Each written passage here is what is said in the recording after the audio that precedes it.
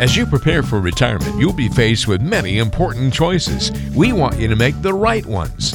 Welcome to Financial Choices Matter with Charles Scott. Charles is an accredited investment fiduciary. He's well equipped to help you make sound financial decisions. We want you to experience a meaningful retirement. On our podcast, we believe financial choices matter.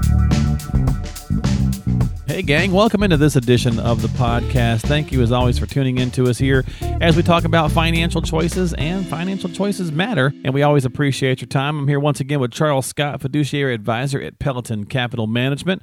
What's going on, pal? How you doing? Hey, we're good. Everybody's good. Grandson is good.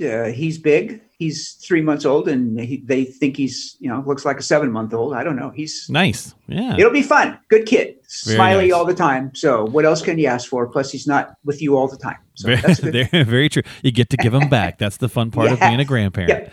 This was fun. Here you go. Yeah, that's right. Thank you very much. I'll do it again some other time. That's right. Exactly. And that's awesome. We were joking right before we started that, you're like, yeah, it's a comfortable 103 outside. And it's like, it sounds funny to folks that don't maybe live in the area, but at least it's cooled off some. So that's always good. Yeah. It's what you live through. This year's been unusual, but that's why we moved here. There you go. That's why you did it. Well, listen, talking about things today on the show, I want to get into some wills and trusts. We haven't done that too much lately, so I want to spend a little bit of time there and just chat about some things because they're often overlooked, that the estate planning side of things, Charles, and so obviously you know that better than we do. So there are a lot of misunderstandings about trust and wills and the roles that they play into the whole equation, the whole puzzle that makes up retirement planning and all the things that we kind of need as we're aging. So on this episode, let's just talk about a few critical questions, and you can kind of give us some strategies or some thoughts about them. And let's just start with a basically simple one. Why are wills and trusts important, and who needs to know about them? I think sometimes people think, a trust, that's only for rich folks. Yeah. We ask the question, where do you want your money to go while you're alive and after you pass away? And that's all they do. You could make them really complicated if you want to, but that's fundamentally what they're all about. Probably the most important, and there's a difference, but we'll get to that in a second. Probably one of the most important things when you're doing them is giving somebody else powers of attorney, whether it's financial powers of attorney or medical powers of attorney. If you can't take care of and make your own decisions, someone needs to be able to do that for you. Medical powers of attorney are interesting because if you're married, your spouse basically it defaults to that person having a medical power of attorney. But financial powers of attorney are way different. Sherry can't touch my IRA without a financial power of attorney because it's my IRA. It's not our IRA, it's my IRA. Right. So this is where, someone else making decisions for you, they become very, very important. And, one of the first things we did when we moved to the Valley was go meet some good estate planning attorneys because it's a classic case of I know exactly what I don't know about them. I know enough about them to be dangerous and to give reasonably decent advice, but man, you need somebody that really understands it. Right. It's not a do-it-yourself project. Trust me, it's just not. Well, and when you're working with an advisor, a lot of times you guys do kind of have this team. You guys typically often reach out to other components that you don't do because you don't do legal advice and so on and so forth. So you Right. turn to those other kinds of pieces that make up. I mean, you can almost think about it like a football team with the different coaches. There's multiple coaches for different positions because they have their strengths and weaknesses, right? So absolutely, same kind of idea. How does somebody know if a will or trust is right for them, or maybe both? Well, the other thing people don't understand is that, people say, well, I don't need a will. I say, well, or I don't have a will. We always say, yeah, well, you do have a will because the state of Arizona has a will for you. And pretty much every state does. It might not be the one you want, but they've got one. If you die intestate, which that's called, then the system in that state is going to say, here's the way the money goes. Now, if you want it to go do something else, then you better have something in place that names that.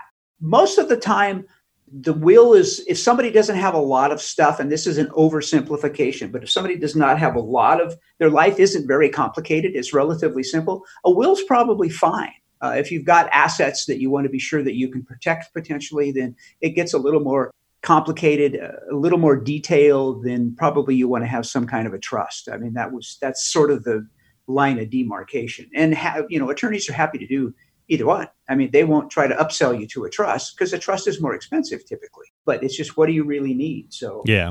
Okay.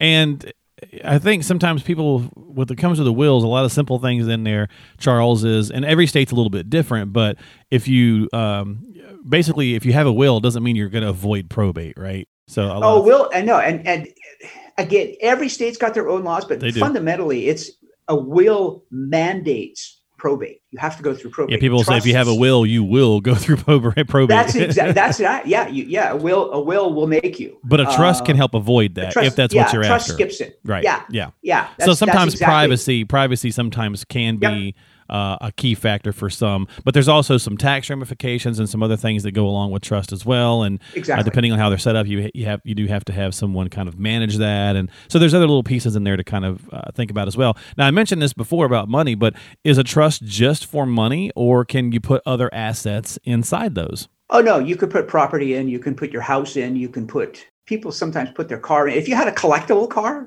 something like that, maybe you've got an art collection or, anything that you want to protect and not have it go through a probate process, then you want to put it in a trust because, but you can have your investment accounts in a trust. Oh, okay. Not your IRA or anything like that. But if you have a regular account or a joint account, you can have a trust for it. So property, I assume land as well then, right?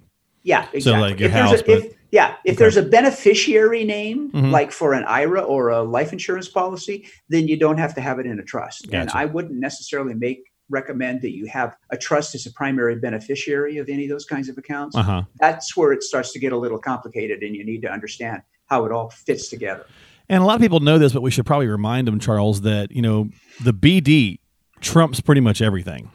So if you've got an account, then you've listed, your ex-son-in-law, and then you pass. The beneficiary. That's who's getting it, no matter what your will says.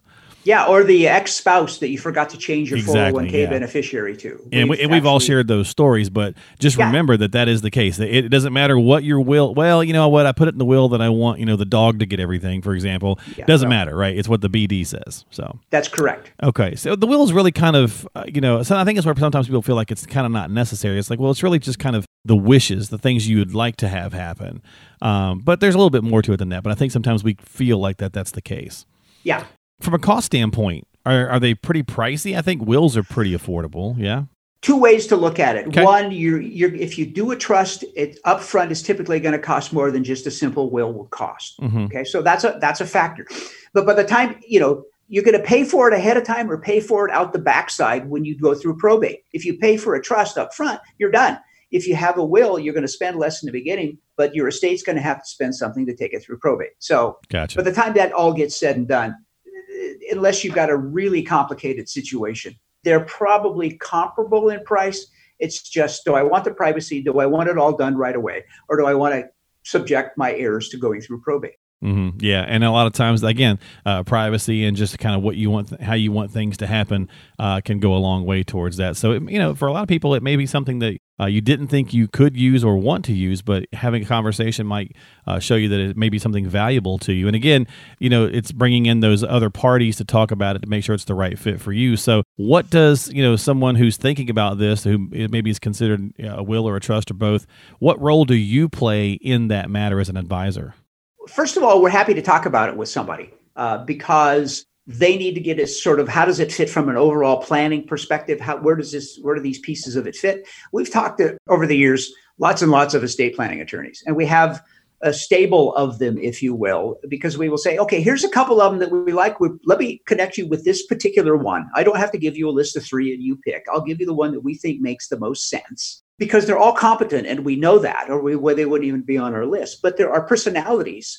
And if you don't mesh with this particular person, let us know because we've got somebody else. And that's the way we go about doing it with all of them. We've interviewed tons of people. We know the ones we like, but it really, truly, we want them to be a really good fit for you.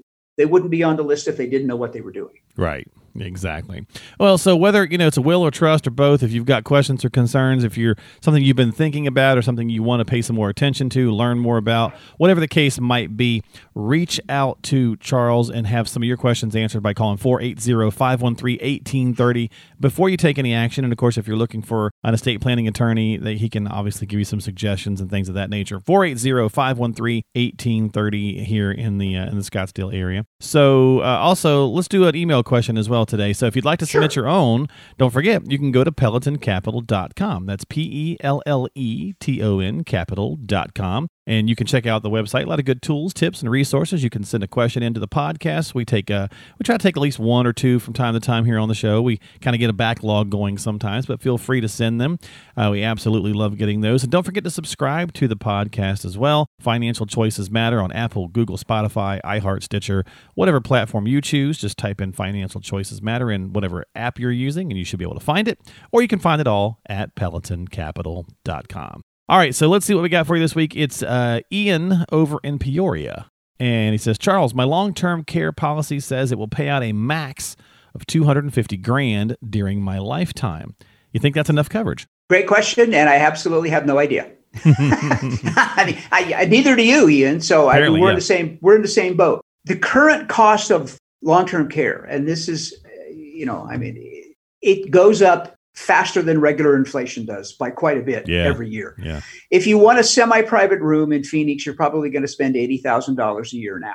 Woo. Semi-private means you're sharing it with somebody. It's different all over the country, but this is kind of, Lord, don't be in Alaska because this is atrocious up there in Hawaii. I bet. Wow. There's not a lot of choices. So that's a lot of room. A lot of room in Alaska, I suppose, but there's not a lot of choices. Yeah. But that the rate of inflation for that, if it's $80,000 a year now, 10 years, 12 years down the road, it's going to be twice that. And 10 years, 12 years down the road after that, it's going to be twice that. So it can be very, very expensive. The other thing that you have to factor into it is you're a man. So your average stay, and this is on a national basis, they keep pretty interesting statistics. Uh-huh. Your average stay is 2.2 years. If you're a woman, your average stay is 3.3 years. But if you've got if you got dementia or Alzheimer's, and this is where this is dramatically changing going forward, the average stay is over 8 years. So You can be healthy as a horse, but you have no idea where you are, which is really sad because Sherry's aunt is in that circumstance. And Alzheimer's and dementia is on the rise. There's definitely more and more happening now. Yeah. The mortality of stuff, we are living longer because health care has extended our life expectancies, but it hasn't trickled into the ability to keep the brain young. Right. And that's the thing that's really changing. So. And that's pretty costly. If you're talking 2.2 years for just from a health standpoint, that's, at those numbers of $80,000, you're looking at 160 plus. But if you're talking about Alzheimer's, 8 years at 80 plus, like you said, that's a hefty price tag. Oh yeah. And you can have, that's just the middle range plus a little bit more of that cost because if you had home health care for a physical injury or something like that, then that would be a whole lot less. It's an important question. So is the $250,000, which is the max? Maybe. That's why I said in the beginning, I have absolutely no idea. It could be close. Yeah. There was a couple of years ago that average out-of-pocket cost in retirement for healthcare is like $240,000 or something, I think.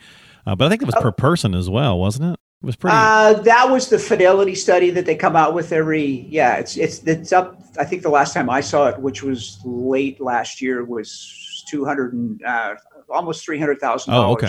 Yeah. Out of pocket. That's out of pocket. That's not Medicare or Medicaid or your long-term care policy. That's just out of pocket. Yep. So copays and all of those kinds of things. So it definitely can, again, planning can go a long way to helping a lot of this stuff. So thank you so much for the email question. We certainly appreciate it. Have a conversation with an advisor. If you're not working with one, give Charles a call, but definitely have those conversations because a little bit of planning can go a long way. And of course, the more planning you can do, hopefully the better you can kind of stave off some of these things or at least be better prepared when life throws us those curveballs. And with that, we're going to wrap it up this week here on Financial Choices Matter. So as always, we appreciate your time. Don't forget to go to the website, PelotonCapital.com, and subscribe to the podcast while you're there. And check out the site and check out Charles while you're there. Charles, my friend, thank you so much for your time. I appreciate you as always. I hope you have yourself a wonderful week, and I'll talk to you in just a couple of weeks. We'll stay cool. Thanks, Mark. There you go. We'll see you next time right here on Financial Choices Matter with Charles Scott.